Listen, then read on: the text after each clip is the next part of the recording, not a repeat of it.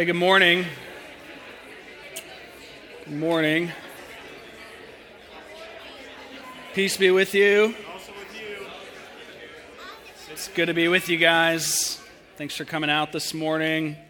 It's good to be here with you guys. If this is your first time here, my name is Garrison, and I am one of the pastors here at Veritas Dayton. We're very glad that you're here. If you want to open your Bibles with me, we're going to be looking at 1 John 2, 7 through 11. 1 John 2, 7 through 11. Open from the back. It's near the back of your Bible.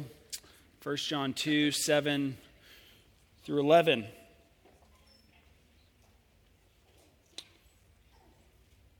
If this is your first time here, or even if it's not your first time here, if you haven't gotten connected with what God is doing here in our church family, I'd encourage you to just take a moment and fill out the Connect card that was inserted into your bulletin that you received when you walked in this morning. It's a good way for us to know a little bit about you, how to get in contact with you, learn how we can be praying for you. So please take a moment, fill that out at some point in time throughout the service, and you can give that to me or another leader you've seen up here, or there's a bucket at one of the tables out here. There's a black box at one of the other tables out here. You just drop it in any one of those things, and that'll get to us in one way or another. We'd love to learn how we can be praying for you, how we can get in contact with you, and all that. All right, let's dig into 1 John 2, 7 through 11. I know you just sat down, but I'm going to ask you to stand up again for the reading of God's Word. Let's listen with reverence and with joy, because this is God's Word. Beloved, I am writing you no new commandment, but an old commandment that you had from the beginning. The old commandment is the word that you have heard.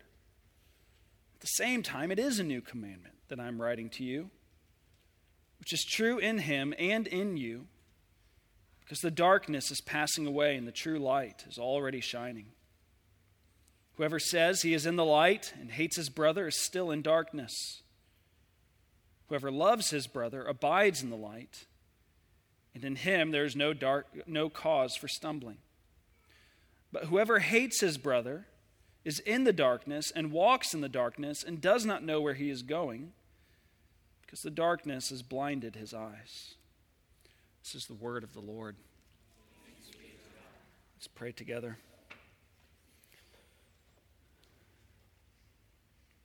Heavenly Father, your love is infinite and eternal and immeasurable. As the hymn writer said, could we with ink the ocean fill, or were the skies of parchment made, were every tree on earth a quill and every man a scribe by trade, to write your love would drain the oceans dry. Could no scroll contain the whole, though stretched from sky to sky? Love of God so rich and pure, so measureless and strong. You have loved us, the loveless, by sending your Son. You have saved us, you have forgiven us. Christ has stooped down and served us and loved us to the end. You let that love, that demonstration of love, warm our hearts this morning.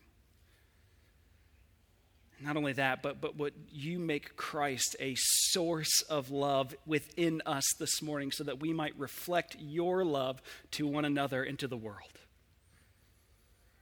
We pray in Jesus' name. Amen. You can have a seat.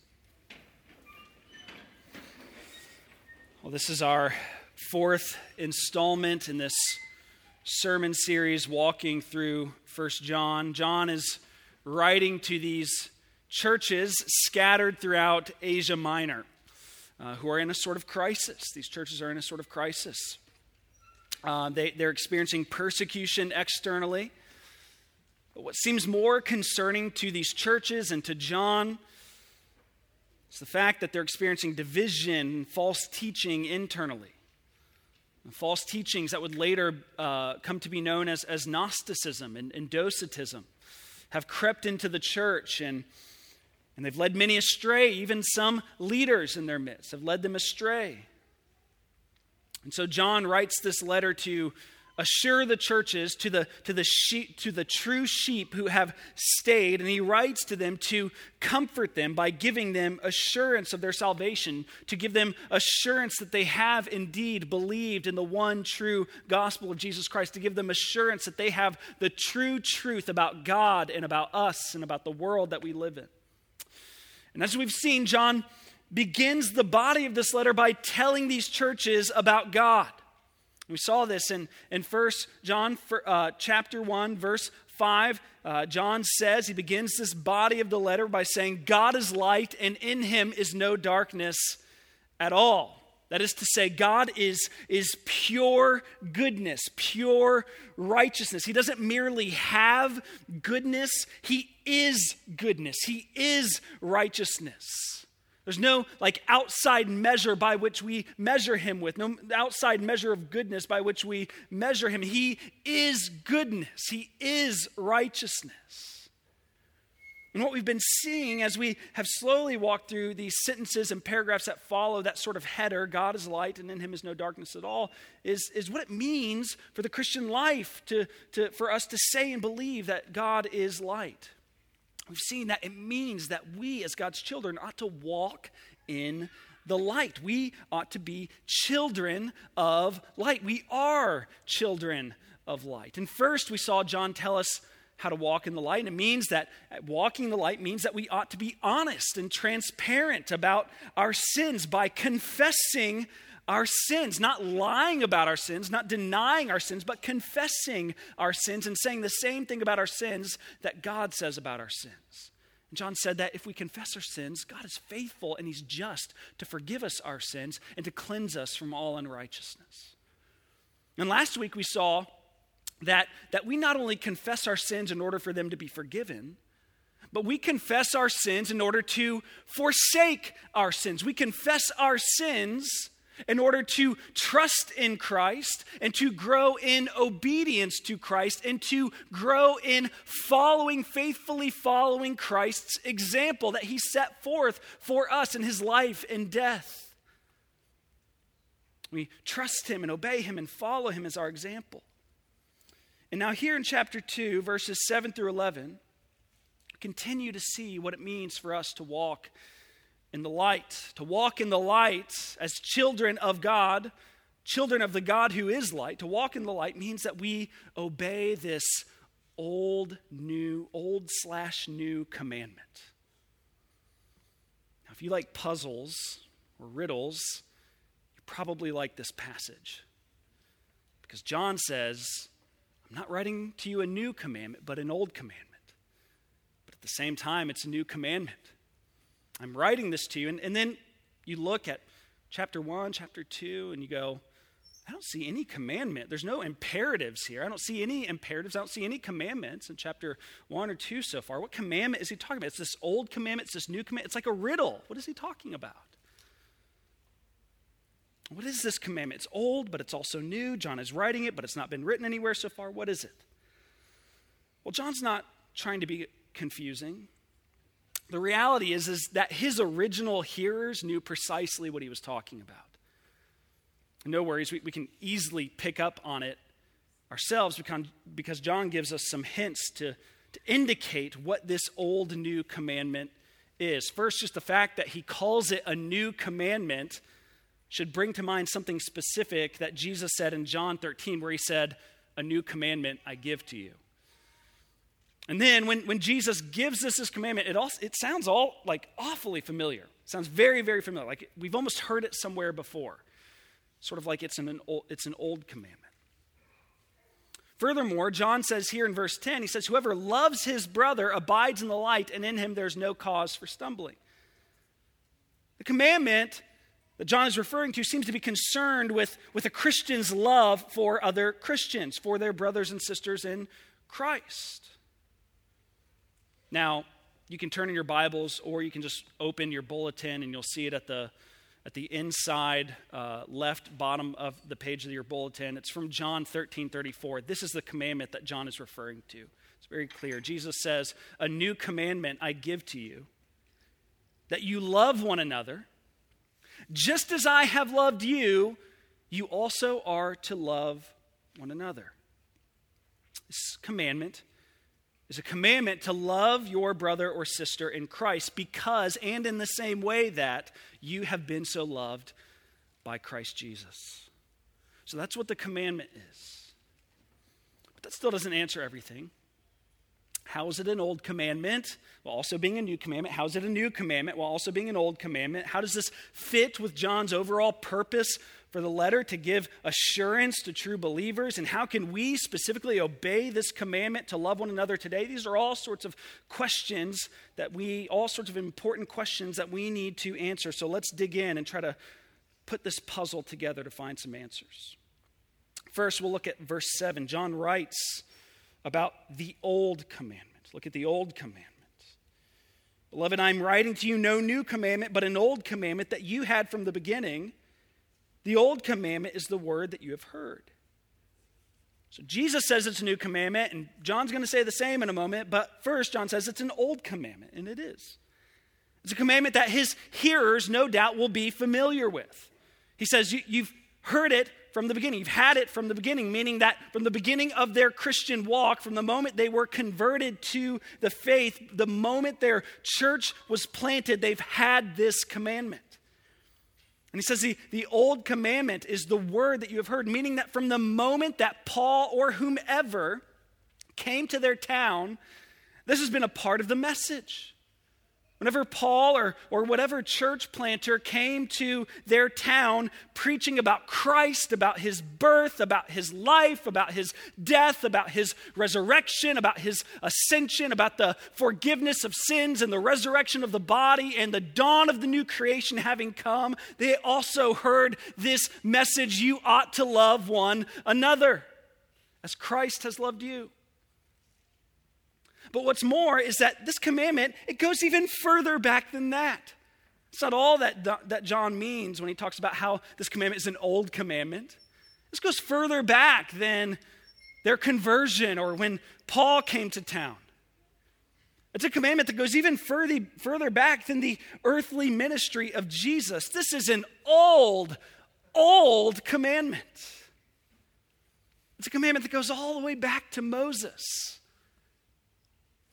Leviticus 19:8, we read it earlier. We see the Lord say to the prophet Moses, "You shall not take vengeance or bear a grudge against the sons of your own people, but you shall love your neighbor as yourself. I am the Lord." This is an old commandment. Now, why is John saying this, though? What is he trying to get across to his readers? He's trying to show them that this faith of ours, this is not a novelty. This is not a modern experiment. You see, the Gnostics were teaching something new and something novel. We've already kind of talked about the Gnostics a little bit. They were teaching something new and something novel. They were obsessed with finding the sort of secret, unrevealed truth of the world, knowing that they believe that only the elite and up-to-date knew it. In fact, the word Gnosticism comes from this Greek word used so many times throughout this letter, the word gnosko, translated as to know. We see that word all over 1 John, to know. He uses it tons. Gnostics had thought that they had uncovered the deeper spiritual truths of the universe. They thought that they had uncovered the sort of special knowledge. And they didn't believe that the true truth about the world had been revealed in Holy Scripture. Instead, they thought that there was a hidden truth that needed to be discovered by these really enlightened people. And they were telling those who stayed in the church, you don't have the true truth. They were saying, you don't have the true story about God, about yourselves, about the world. So John reassures his readers. He says, God has revealed himself and his gospel and his commandments.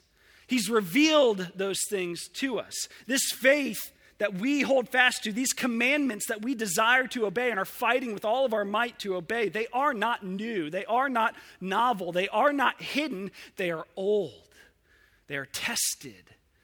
They are revealed. I know in our time and place, we constantly hear similar voices, whether they come from the latest pop psychology, the latest nutritional discoveries or physical health discoveries, popular politicians, popular political or economic theories, or whatever. We're constantly hearing from podcasts and blogs and journals and Facebook and politicians and public figures that they found this secret to what will truly make us flourish and will truly make us happy as human beings and will truly make for a just utopian society.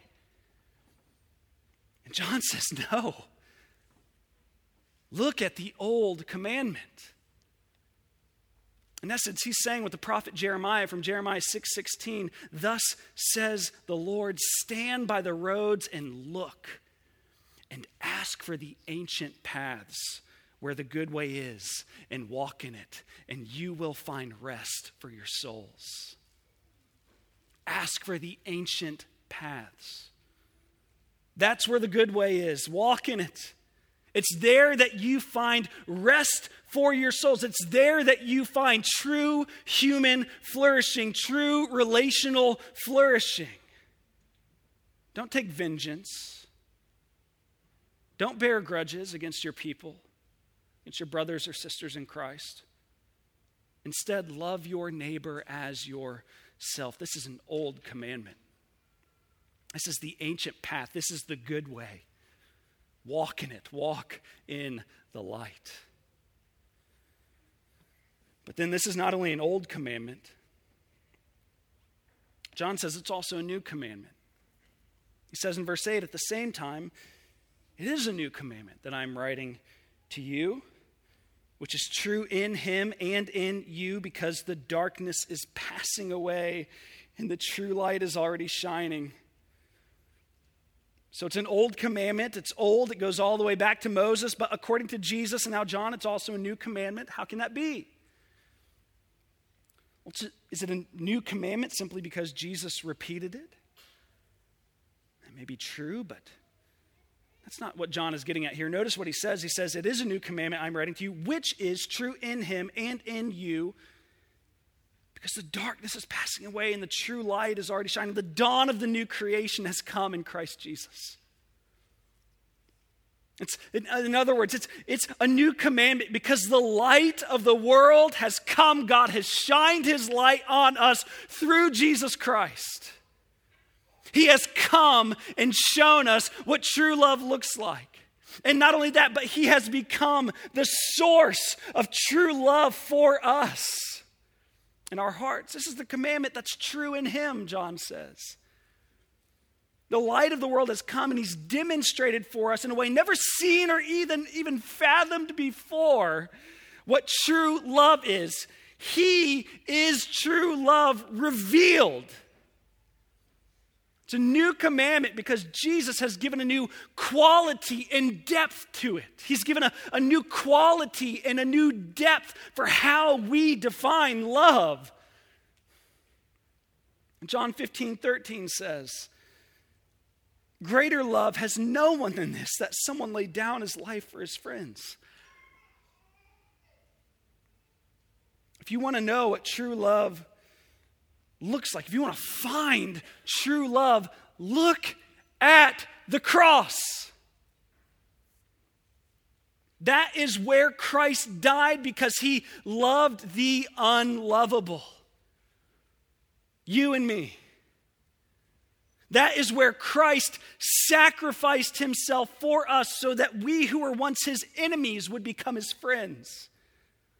Look at him. He's hanging there, beaten, bloodied, naked, being utterly humiliated. Look at him dying, all because he wanted you. Because he wanted you to be forgiven. Because he wanted you to be reconciled to him. Because he wanted us to be transformed into the kind of humanity that we were meant to be. This is a commandment that is true in him. We see it in him. We've seen him give new quality and depth to it. But then not only has Christ revealed true love to us, but he's also the source of true love in us. In our union with Christ, he makes us, he transforms us into the kind of humanity who not only marvel at his love, but also reflect it to one another. Apostle Paul says, if anyone is in Christ, he is a new creation, part of God's new creation humanity. Given new abilities and capability and capacity for love. We've been brought from death to life, darkness to light, hate to love. And because of that, John also says that this commandment is true in you. It's true in him and it's true in you. That you is actually plural, by the way, too. It's not something we readily see in English translations, since we use the word you in both singular and plural ways, but we typically just read things individualistically. So we think of this in the singular, but perhaps we could say it is a new commandment that is true in him and true in y'all. If you want to use Southern Ohio language, it's true in y'all. Because of what Christ has done for us and because of what he has done in us, it is true in us as well. You know, in all reality, because this is a very old commandment, many people all over the world know it, and many even hold it in high esteem. Like, I guarantee that if we were to go out on the street in Dayton, Ohio, and survey the amount of people who think that we ought to love one another, most would know of this commandment, and probably close to all of them would agree that it should be obeyed. But my friends, John is saying that Christians are those who not only know the commandment, and Christians are not only those who revere the commandment, who think well of it, who think it's a good idea conceptually. Christians are those, to use the language of Jeremiah 31:33, Christians are those who have God's commandments written upon their hearts. Christians are those who have this commandment to love one another written on their hearts. Christians are those who love one another. Christians love the family of God with a quality and depth unknown to those without Christ.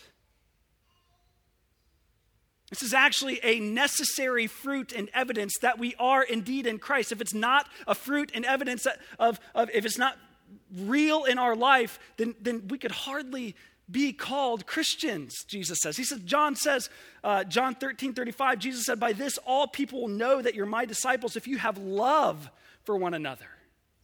It's a necessary fruit of being in Christ. It's a necessary fruit for those who are in Christ. Now again, similar to what we discussed last week, don't be confused. Obeying this commandment is not at all what gets you into the family. The commandments of God, which are good and ought to be obeyed, the commandments of God are still not the gospel. Our obedience to God's commandments in no way contribute to our salvation, in no way contribute to us being included in God's family. We are, as we say all the time around here, we're justified by grace alone, through faith alone, in Christ alone. We stand before God complete, declared righteous as his beloved children, without our obedience contributing to a thing. However, that great grace and one-way love that God has given to us in Christ always forms and creates a transformed people who love one another. Because we come together as a people who are already accepted, already so loved with such a great, immeasurable, unfathomable love. We come together as a people who love one another in a way that testifies to and reflects that love. One pastor says very often, Tim Keller, he says, the religion, typical religion is, I obey and therefore I'm accepted. The gospel says, I'm accepted, therefore I obey. That acceptance creates a genuine obedience. You're saved into a community, into a family, into a people that genuinely love one another with a love that reflects and testifies to the quality and depth of Christ's love. It's not a requirement for getting in, but it is a necessary fruit for those who are in, and it is a powerful piece of evidence that you are truly in. It's proof that God has shined his light on you through Jesus Christ. It's proof that Christ's love has truly affected you and transformed you. It's proof that God has taken away your heart of stone and given you a heart of flesh with his own commandments written upon it. And so that's why John, the third point, John says that this is a test. This is a test. This is a test to see whether or not one is truly, authentically, genuinely a follower of Jesus Christ. Now, if you've read through this book, you've probably noticed a series of tests like this. We've actually already walked through one. We'll see more. And one present in this particular text we're looking at right now, it's here. There's a test. There's a series of tests. But in all reality, you can boil this series of tests down to 3 different tests that John repeats. He repeats each of them more than once. There's a devotional test. There's a social test and a doctrinal test. A devotional test, a social test, and a doctrinal test. And the last 2 Sundays, we looked at 1 John 1, 5 through 10, and 2, 1 through 6, and we actually saw the first devotional test. John was saying, if you want to know whether or not your faith is genuine, look at your devotion to God. Do you confess your sins? Are you growing in obedience to Christ? Do you follow his example? It's a devotional test, and we'll see it come up again later. We'll also see another test later, coming up actually really soon, the doctrinal test. John is going to go on to say something like, if you want to know whether or not your faith is genuine, look at the doctrine you profess. Do you believe and confess that Jesus is the Christ? Do you believe and confess that he has come in the flesh? If so, that ought to give you assurance.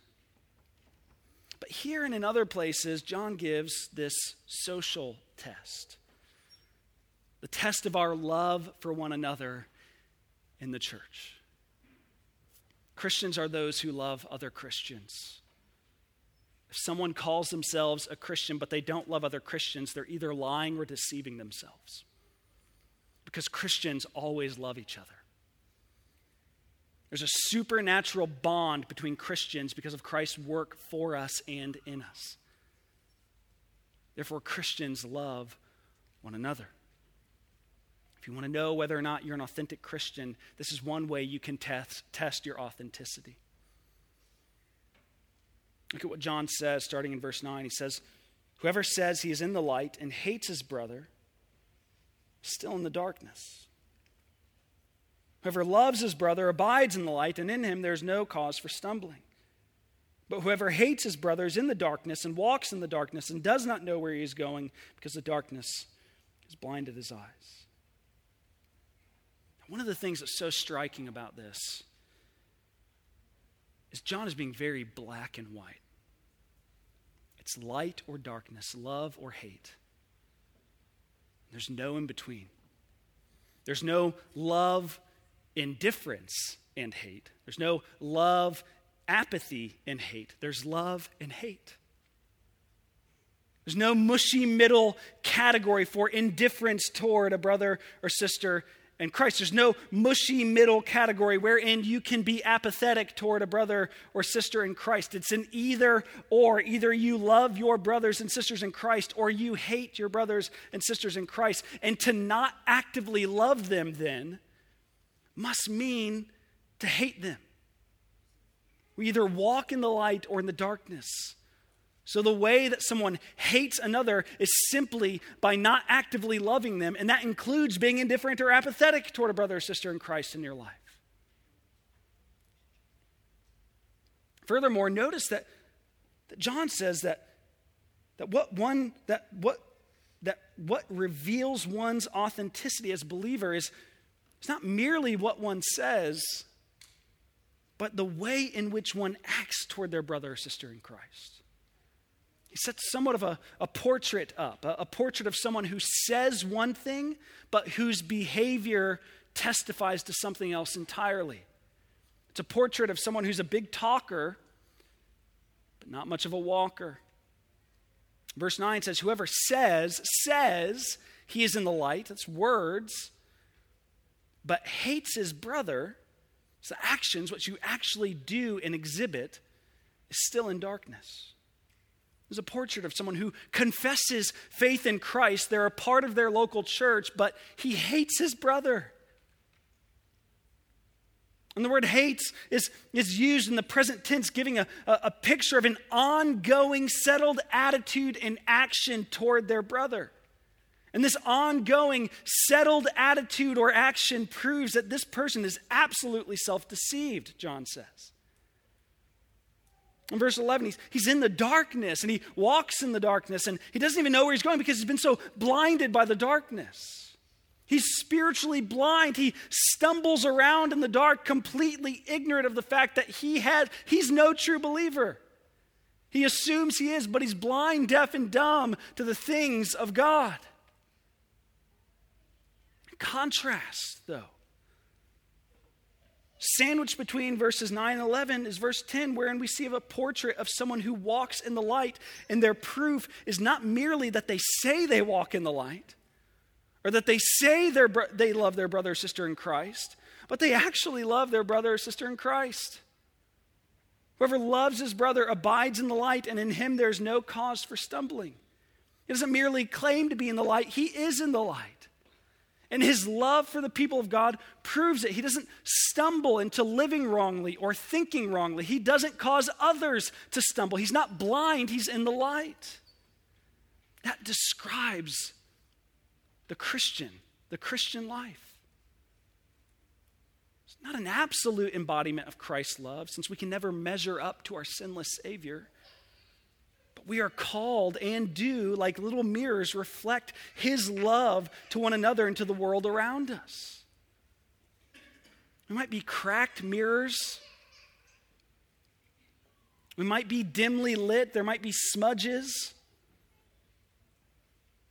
But when others look at us, they're to see the image and likeness of Jesus Christ. Does this describe you? Test yourself. Does this describe you? Do you love your brothers and sisters in Christ? You might wonder what that looks like. So before we conclude, we're going to briefly look at practical ways that love is expressed and lived out among the church. And as we do, measure yourself, test yourself by these. But not only that, also, if you're not actively loving your brothers or sisters in Christ in this way, let me exhort you, begin to. First, we love one another by praying for one another. You know, in the Sermon on the Mount, Jesus is teaching about love and hate and neighbors and enemies and all that. And he says something very interesting. He says, you've heard it said that you should love your neighbor and hate your enemy. But I say you should love your enemies and pray for those who persecute you, so that you may be sons of your Father who's in heaven. Love your enemies and pray for them. He's talking about your enemies, but how much more ought this to be true for those who are your brothers or sisters in Christ?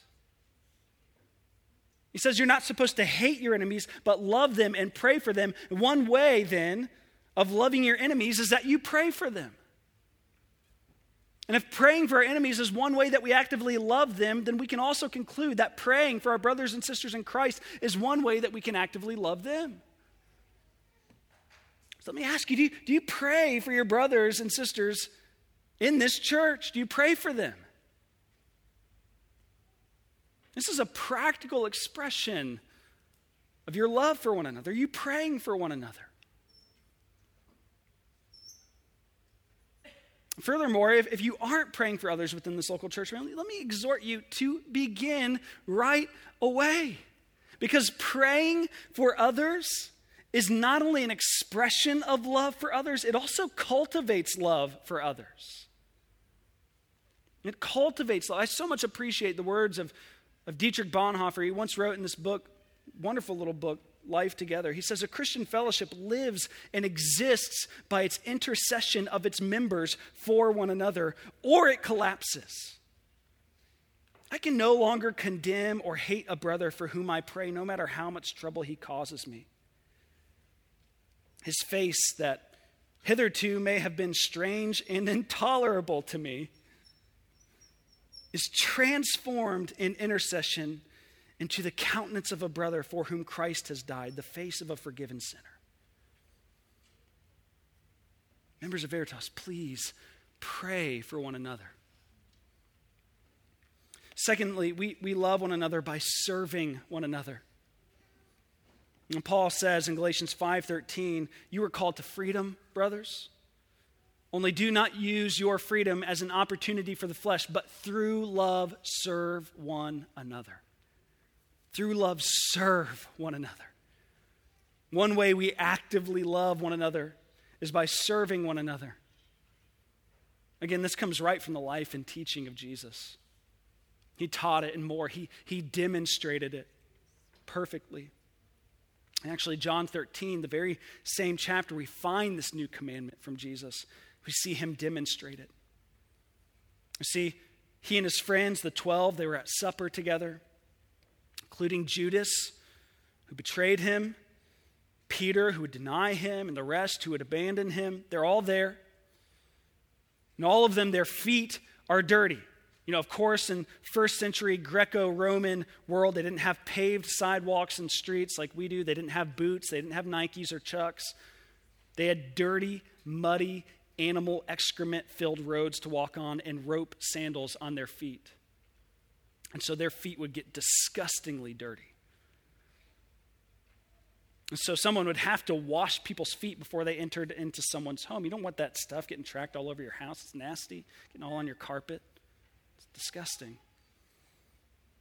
And so, in fact, they would always have someone wash feet when you arrived to someone's home in such a way.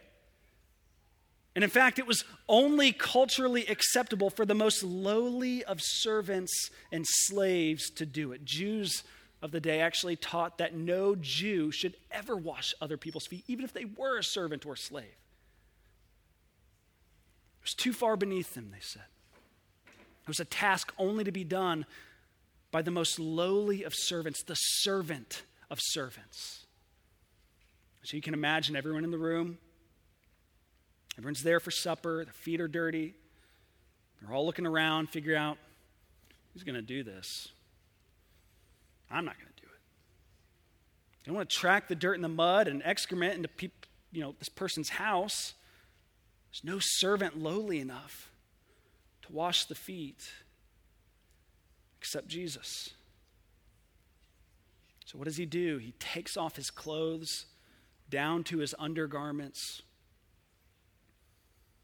He grabs a towel and a basin, and he kneels down to wash the feet of these men who would abandon him and deny him and betray him. And then he says this to them. He says, I've given you an example that you should also do to one another, just as I have done to you. Just as I've loved you, you also ought to love one another. Through love, serve one another. We love one another by serving one another. And third, and to get a little more specific, we love one another by meeting one another's needs. John will go on to say later in 1 John, by this we know love. He laid down his life for us, and we ought to lay down our lives for the brothers. But if anyone has the world's goods and sees his brothers in need, yet closes his heart against them, how does God's love abide in him? Regardless, I don't care if you're a Democrat or Republican or whatever. If you don't give your brothers in need their needs, the love of God does not abide in you. Indeed, we see this in the book of Acts, a church marked by such compassionate care for one another. There's no one needy in their midst. No one lacked food or clothing or shelter because they met one another's needs in such a generous and compassionate way. I wonder, how do you respond when needs come up in the church? When a tangible or monetary or practical need, do you jump at the opportunity to use your time and talent and money to help, or do you assume someone else will get it? It's not my problem. Helping meet one another's needs is a sign and expression of love for one another, which is a sign of authentic Christianity. Do you love by meeting the needs of others within this church family? Now, we could go on for a long, long time. We'll finish up here. Fourth and last. We love one another by forgiving one another. Here's the reality. Because we are not a perfect embodiment of Christ's love, but rather mirrors, cracked, dimly lit, smudged, imperfect expressions of it, imperfect reflections of it, we're going to fail in loving one another. We're going to fail in praying for one another. We're going to fail in our endeavors to serve one another. We're going to fail in meeting one another's practical needs. We have failed and are going to fail one another in so many different ways. In Ephesians 5:2, the Apostle Paul exhorts us. He says, walk in love as Christ has loved us and gave himself up for us. It sounds so familiar, doesn't it? This is a sort of summary that the Apostle Paul gives. He summarizes the series of exhortations that he previously gave in chapter 4. The last of which is this. He says, be kind to one another, tenderhearted, forgiving one another as God in Christ forgave you. Likewise, Proverbs 17:9 says, whoever covers an offense seeks love, but he who repeats a matter separates close friends. Likewise, Peter says in 1 Peter 4:8, keep loving one another earnestly, since love covers a multitude of sins. In other words, one way we love one another in our local church family is by forgiving one another. Not holding grudges, not holding someone's sins over their heads, not making them earn their way back into our good graces, not staying up at night, nursing resentment, nursing bitterness, not rehearsing in our minds what we could have said or should say, not staying up at night thinking, how can I set this person straight? We forgive because we love. And we love because we have been so loved and forgiven. God has He has forgiven all of our sins in Christ Jesus. They're no longer ours to bear. Our guilt has been drowned in the blood of Jesus Christ, and that drives us to love one another by forgiving one another, that we may be like our Savior who has served us and given himself as an offering for our sins. These are ways in which we should and can and do love one another. And of course, there's more. Love is patient. Love is kind. Doesn't boast. Does that describe you? Do you serve the least of the brothers as you would serve Christ himself? The poor, the imprisoned, the hungry? Do you bear all things, believe all things, hope all things, endure all things? 1 Corinthians 13, just read the whole chapter that describes love perfectly. Do you speak the truth in love? These reveal the authenticity of our love for one another, which reveals the authenticity of our faith. If you love your brothers and sisters in Christ, you can have assurance this morning that you belong to Christ and that he belongs to you. You can have assurance this morning that eternal life is yours. You have passed from darkness and into light. Christ has snatched you from the grip of Satan and brought you into the domain of his kingdom. It's not self-confidence. It's not assuming. It's not introspective navel gazing. It's taking God at his word. Trusting that he has begun a good work in you and that he will bring it to completion. Trusting that he has transformed us and is still making us more and more like his son. It's trusting that we are who God says we are. His very own children of light, brought into the family through his great love so that we might love one another. Let's pray.